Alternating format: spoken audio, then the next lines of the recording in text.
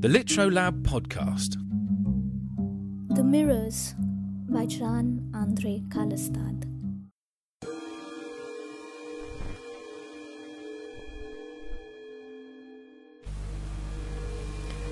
Normally, Karen slept soundly, but the thunderstorm raging outside is stirring her from her sleep. She begins to doze uneasily, then another crash jolts her awake. The cycle lasts most of the night. So she lays there, eyes open and outward, looking at her room stretching out before her in oblong shadows. Her eyes move from nameless object to object, until she reaches her mirror, sitting adjacent to her across the room. Suddenly, a flash of lightning and the mirror flickers in illumination. For a scant second, the mirror reveals to her dozens of transparent faces, shadow silhouettes trapped within its frame, mouths open and eyes blackened.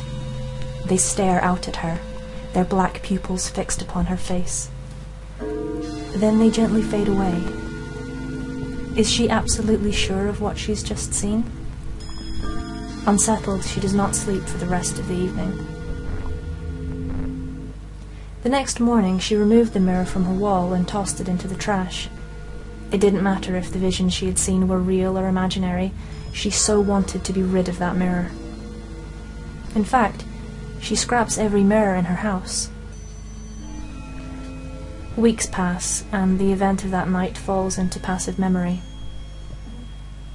One weekend, Karen is spending the day at a friend's house, and it's time to use the bathroom.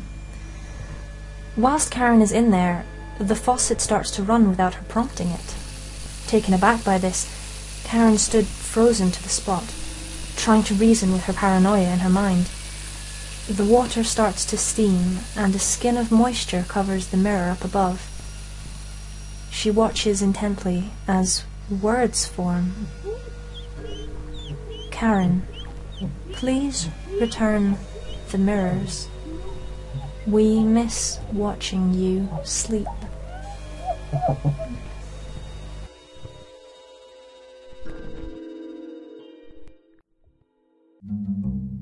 Subscribe to LitroLab podcast on Spotify.